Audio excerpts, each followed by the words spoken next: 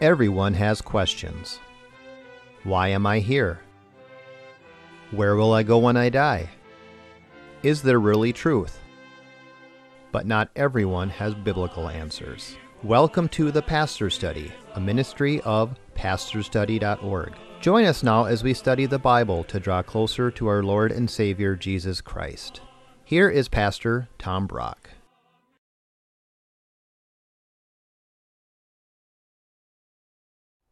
Welcome to the Pastor Study.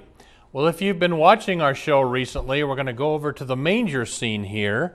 And a few weeks ago, we talked about the Christmas angel. And then the next week, we talked about the shepherds. And then last time, we talked about the three, although it never says there were three, they had three gifts, but the wise men. Today, we're going to talk about the most important figure in the Christmas story, the baby Jesus. So, if you would, take out your Bible and turn to John chapter 1. You know, every Christmas we sing, "What child is this who laid to rest on Mary's lap is sleeping?" The whole purpose of this half-hour show is to answer the question, what child is this? Who exactly is Jesus Christ? And you might not know exactly who he is. You're going to know by the end of this half hour. So take out your Bible, John chapter 1, and let's pray. Lord, we pray for anyone that happened to tune into this show today and they don't exactly know what child is this. And we pray you would teach each of us who you are, Lord Jesus, and bring us all to faith in you. We ask it in your name. Amen. John chapter 1, we're going to learn all that we can about who Jesus is. John chapter 1, starting at verse 1. In the beginning. Here's the first point.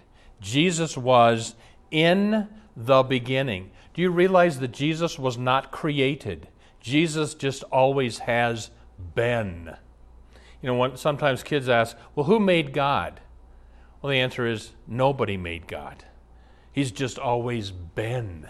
And how can that be? We don't know. But God has always existed. He always will. That's true of the Father. That's true of Jesus the Son. That's true of the Holy Spirit. Not three gods, one God in three eternal persons. Jesus was in the beginning. Next part of John 1:1. In the beginning was the Word. Next thing to say about Jesus, Jesus was the Word. Now, what does that mean? Well, it doesn't mean that Jesus is the Bible. We talk about the Bible being the Word of God, and it is, but this is a different sense. Jesus as the Word of God means he's the living expression of God. So the reason the Bible calls Jesus the Word is when you want to express yourself, you use words. When God wants to express himself, he does it through Jesus. And if you remember, when God created the world, he said, let there be light. He said, let there be animals. Everything he created, he spoke into existence. And then we learn way after creation, when John writes 1:1, the speaking God was doing at creation is Jesus. Verse 1, in the beginning was the Word, and the Word was with God. Next thing to say about Jesus, he was with the Father at the beginning. You know, somebody said to me, don't you think God was lonely for all those gazillions of years before he created the world and had no one? And I said, well, if you believe in the Trinity, Father, Son, Holy Spirit, God wasn't alone. Now again, we don't believe in three gods. We believe in one God, but in the Godhead are three eternal persons. Father, Son, and Holy Spirit. Next words. The Word is with God, and the Word was God. Next thing to say about Jesus is, Jesus was God. This is one of the clearest passages that teach that Jesus is God. Now, I've been a pastor many years. I have learned you can sit in church for 50 years and not get that. So let me make sure you get this. I mean, when I was a young preacher, I had a church in Florida. I'm teaching on the Trinity one night. A man, I think in his 80s, who I think had been in church his whole life, put up his hand. What do you mean Jesus is God? I thought he was the Son of God. And I said, he is the Son of God. He's also God the Son, the eternal second person in the Godhead. Oh. So, C.S. Lewis said this. Here's a little seashell. C.S. Lewis said, imagine fitting yourself down inside a little seashell to live in there, and you'll get a glimpse of what it must have been like for God to become a man. That's what happened when God took on human flesh and became a baby. Jesus is God. Verse 2, Jesus was in the beginning with God. All things were made through him, and without him was not anything made that was made. Did you see what it said there about Jesus? All things were made through him. Here's the next thing to say about Jesus. Jesus is the creator. Now, normally we think about God the Father making the world, and he did. But again, how did God the Father make the world? Through speaking everything into existence, and the Word of God that's speaking is Jesus Christ. So did the Father make the world? Yes. Did Jesus make the world? Yes. Did the Holy Spirit help in making the world? If you look at Genesis 1, the Spirit of God was moving over the face of the waters. Verse 4, in him was life, and the life was the light of men. Next truth about Jesus, he is the light of men. We live in a dark world, a sinful world, with all the racial unrest and political unrest and disease now, and just this world is evil and sick and dark. The one light in this world is Jesus Christ. Verse 5, the light shines in the darkness, and the darkness has not overcome it. There was a man sent from God whose name was John. He's talking about John the Baptist. He came as a witness to bear witness about the light, that all might believe through him, through John the Baptist. John the Baptist was not the light, but came to bear witness about the light. The true light, Jesus, which enlightens everyone, was coming into the world. He, Jesus, was in the world, and the world was made through him, yet the world did not know him. Here's the next thing to say about Jesus. He was misunderstood. Some years ago, a pastor took a microphone and a camera to the big, huge Mall of America here in Minneapolis, and he stopped people as they walked through the mall and said, we're taking a survey. Can you tell us who you believe Jesus is? It was so depressing. So many people didn't have a clue. This is America, one of the more Christian places on the planet. So many people didn't have a clue. So let me just make this simple. If somebody asks you who Jesus is, you say this: he is fully God and he is fully man. You got to have both or you become a heretic. We got to maintain Jesus is God, but he truly also became a real human being on earth. Verse 11. He came to his own, the Jews, and his own people did not receive him. Next lesson. Jesus was rejected by the Jews. He's also rejected by most Gentiles, non-Jews. And have you ever wondered about that? God creates the world. He comes into the world as a baby. He goes all the way to the cross to show how much he loves us. But still most people go, no thanks. Why is that? Well, I think it's in the next verse. Look at verse 19. This is the judgment. The light has come into the world, and people love the darkness rather than the light because their deeds were evil. The reason people reject Jesus is we love sin. I don't want anybody telling me what to do. I'm going to run my life. And so people reject Christ. And, I'll tell you, if you're watching this show and you're a believer in Christ, the only reason you believe is because the Holy Spirit overcame your rebellion, because we were all born with this sinful rebellion called original sin. And if you're a Christian, you didn't do that. The Holy Spirit overcame your rebellion and brought you to Christ. Look at verse 12. But to all who did receive him, who believed in his name, he gave the right to become children of God. Here's the next truth. God gives believers the right to be God's children. I want you to notice in the verse, not everybody's a child of God. You become a child of God when you put your faith in Christ. I want to dispel the notion that everybody's a child of God. No, you know what Jesus said to the Pharisees in John chapter 8? Pharisees, you are of your father, the devil. That's the way we all start out. Again, we're born with original sin that we inherited from Adam and Eve. We are evil and sinful and self-centered, and the only way we become a child of God is when the Holy Spirit overcomes that in us, gives us faith to believe in Christ. Verse 13, these believers were born not of blood, nor of the will of the flesh, nor of the will of man, but they were born of God. Here's the next lesson. Jesus brings about the new birth. If you've heard about being born again, that's what this is talking about. Have you ever had somebody stop you downtown? Brother, are you born again? Well, how do you become born again? This verse says you don't do that. God does that. If you're watching this show, you know you're a sinner. You're putting your trust in Jesus' death on the cross for your salvation. Then you've been born again. But again, that's not something you did. The Holy Spirit did that in your heart. I used to be on the radio, and there was kind of an obnoxious listener to our radio show, and he'd send me these emails. Pastor Brock, you're not saved. Because you said on one of your shows that you don't know the day you were saved. And if you don't know the day you're saved, you're not saved. And he sent me a number of these. Finally, I said to him, can you show me one verse in the Bible where it says you have to know the day you were saved to be saved?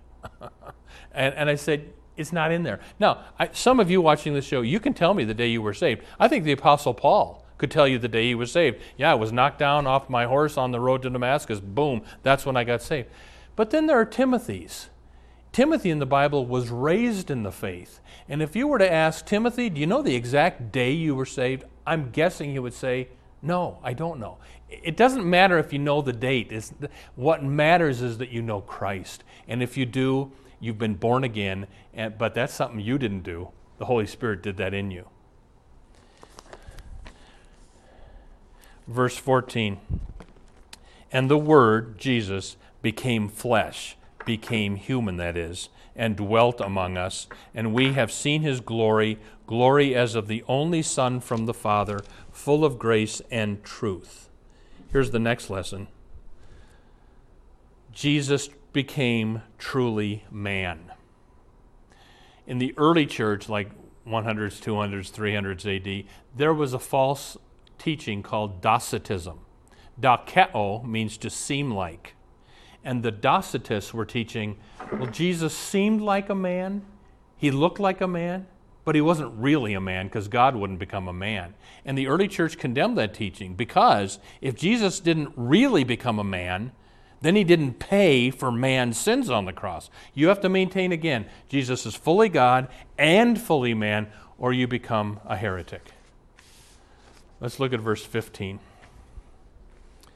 John the Baptist bore witness about Jesus and cried out, this was he of whom I said, he who comes after me ranks before me because he was before me. Next thing to say about Jesus, he was pre-existent.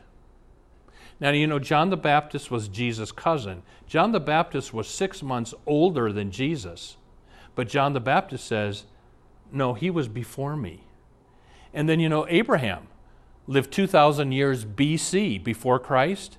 But Jesus said this to the Jews in John 8, your father Abraham rejoiced that he would see my day. He saw it and was glad. The Jews said to him, you are not yet 50 years old, Jesus, and you have seen Abraham? Jesus said to them, truly, truly, I say to you, before Abraham was, I am. So they picked up stones to throw at him because he was claiming to be God. And follow this. Remember in 1300 BC when the burning bush and Moses says, God, what's your name? And God says, I am who I am. Jesus is claiming to be God here. That's why the Jews wanted to kill him. Verse 16, and from his fullness we have all received grace upon grace. Next thought about Jesus. He brings us grace. Do you understand this? You're not saved by how good you are. You're not saved by trying real hard. You're saved by grace. The word grace means God's unearned favor. You cannot earn heaven by your good works. What we've earned is hell. We get grace, the word grace means God's unearned free favor. So, a man is drowning in the ocean. A woman runs up to the lifeguard. That's my husband. He's drowning. Would you go rescue him? And the guy, yes, madam, I will. And he stood there. And the man starts flailing worse. No, okay, so go save my husband. Yes, ma'am, I will. Finally, the man starts to go under. And then the lifeguard swims out, gets the man in his arms, brings him safely on the beach, and he was fine. And the wife was angry. Why didn't you go get him when I told you to? And he said, madam, I've been a lifeguard for years. I've learned if I go try to save him while he's trying to save himself, we'll both go down. So I wait till he's tired and gives up, then I can rescue him. That's the Christian life. Listen, if you're trying to save yourself by being good enough, you will never make it. Once you give up and say, Lord, I'm a sinner, I need Jesus Christ to die on the cross and rise from the dead, that's my salvation. That's when God picks you up. Next thing to say about Jesus. Verse 17. For the law was given through Moses. Next thing to say about Jesus, he brings us more than law. Law meaning the Ten Commandments being good. Some people think the reason Jesus came to earth was to show us how to be good and to be a good role model. That's not why he came to earth. We already knew how to be good. Moses gave us the Ten Commandments in 1300 BC or so. We knew the Ten Commandments. We knew how to be good. Problem is we broke the Ten Commandments in thought, word, and deed. So the reason Jesus came was to save us from the condemnation of the law by his death on the cross. Verse 17, grace and truth came through Jesus Christ. Next thing to say about Jesus, he brings us truth. Not too long ago, almost all Americans believed in what's called absolute truth. The truth exists. It's out there. God made the truth. You don't change it. It's just there. Then things changed, and today many Americans are relativists. You have your truth. I have my truth. I'm glad your truth works for you, but your truth doesn't work for me, so I have my own truth. And you kind of make things up as you go along. And it doesn't work that way. I mean, let's say you and I go to the top of the Empire State Building. You tell me you're going to jump. I say, don't jump. There's this thing called gravity. If you jump, it'll kill you. And you say to me, well, I'm glad gravity works for you, but that's not my truth. It doesn't work for me. And you jump and you die. Listen, you neglect absolute truth to your peril. So can I give you a New Year's resolution? I want to just urge you. Make your New Year's resolution starting January 1st, every day for the rest of my life, I'm going to read the Bible to get my hands on absolute truth. I'm not going to make up my own truth anymore because that doesn't work. Next, last verse, verse 18. No one has ever seen God. The only God who is at the Father's side has made him known. Last truth about Jesus, he makes God known. During World War II, a father goes overseas to fight, and mom puts a big picture of dad above the fireplace, and the little boy in the house used to just sit and stare at that picture. And one day he said, Mommy, I wish Daddy could come through that frame and hug me. That's what happened at Christmas. At Christmas time, God Almighty came down through the frame, landed in a manger, took on a human body, lived on earth about 33 years, died on the cross for our sins, rose from the dead, and all who believe in him and trust in him have forgiveness of sins and eternal life. That's who Jesus is. Let's review what we've learned. Jesus was in the beginning. He was the Word. He was with the Father. Jesus was God. He is the Creator, the light of men. He was misunderstood, rejected, but He gives believers the right to become God's children. He brings about the new birth. He became truly man. He was pre-existent. He gives us grace by which we're saved, more than the law. He brings us truth. He makes God known to us. So in short, if somebody at the Mall of America puts a microphone in your face and says, "Who is Jesus?" the answer is fully God and fully man. And I close with this. An atheist farmer was sitting next to the window reading his newspaper on Christmas Eve. The wife with the children come out into the living room and, "Honey, won't you come to church with us tonight? It's Christmas Eve." "Well, no, you go ahead, take the kids, but to me that's a fairy tale. Why would God become man? That makes no sense." The wife and children go off, and while the farmer is reading his paper, he hears something outside, and he looks through the window, and he can see something's going on in the barn. So he pulls on his coat and boots, and he goes out. Here a flock of birds has gotten caught in the barn, and they're flying around the barn. And there's a little window at the top of the barn. So the farmer's trying to shoo the birds out, and he starts going like this. And when the birds see this figure going like this, they go nuts and start bouncing off the walls. And he keeps trying to shoo them, and it's just not working. And the farmer gets frustrated, and he says, "You know, those birds think I mean them harm. I mean them good. I'm trying to save them. If I could just become a bird for a moment, I'd fly around with them and I'd lead them through that window. If I could just become a bird just for a moment." And when it dawned on him what he said, he knelt in the snow. God became a man at Christmas time. That's what this is all about. He's fully God and fully man. Have you let Him become your Savior? Amen. Welcome to the portion of the pastor's study. We are going to ask Pastor Brock questions regarding the Bible. Pastor Brock, can you tell me, did Jesus know that at a young age, that He was the Son of God? I think the answer to that is no, and let me explain this. Did two-year-old Jesus know how to do trigonometry? I don't think so, because it says in Luke chapter 2, I think it is, Jesus grew in wisdom and stature with God and with man. So when we maintain that God became a man, we mean He really became human. He grew in wisdom. I don't think the little baby Jesus knew He was God. I think He was God, and He would come to know that.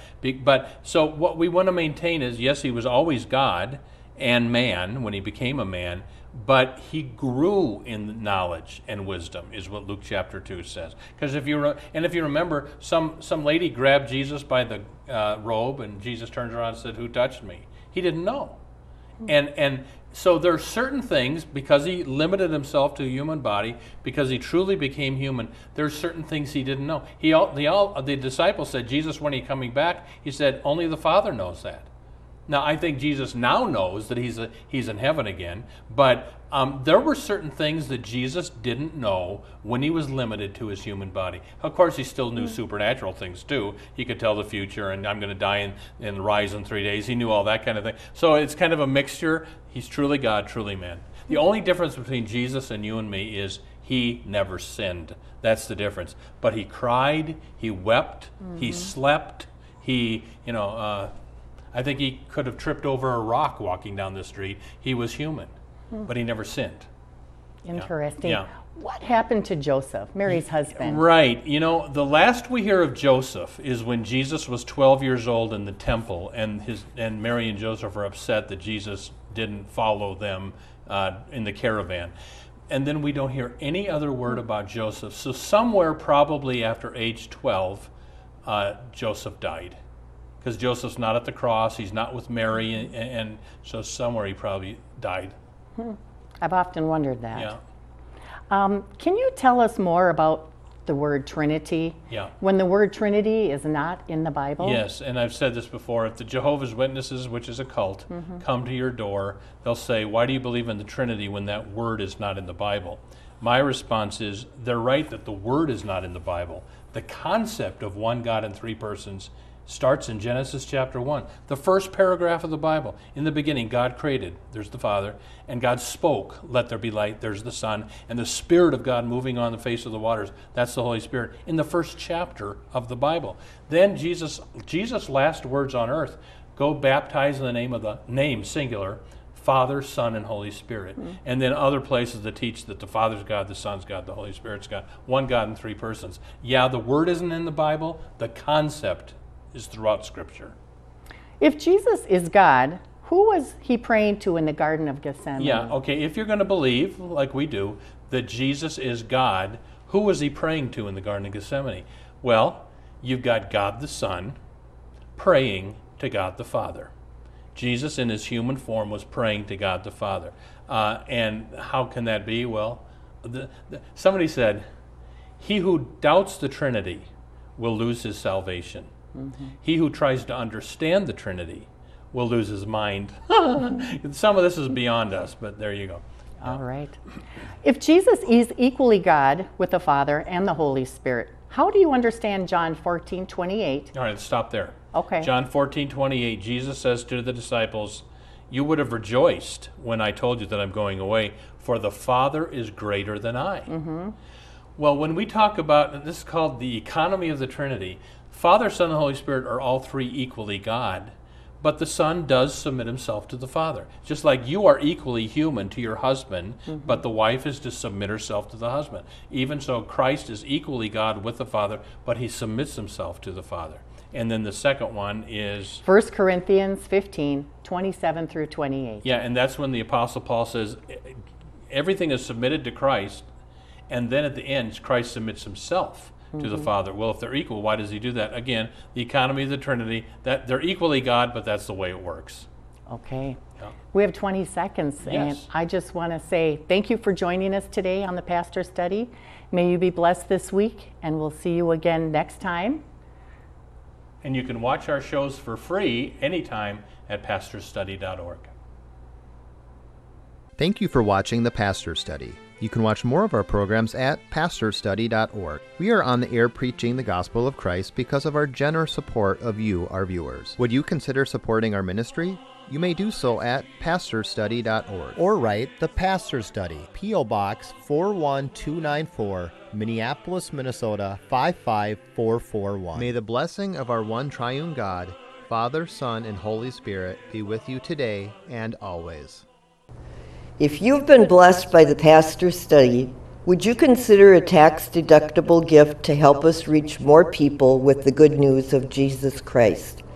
You can donate at our website, pastorstudy.org, 2 S's, or mail a check to the Pastor Study, P.O. Box 41294, Minneapolis, Minnesota 55441. May the Lord bless you and have a wonderful week.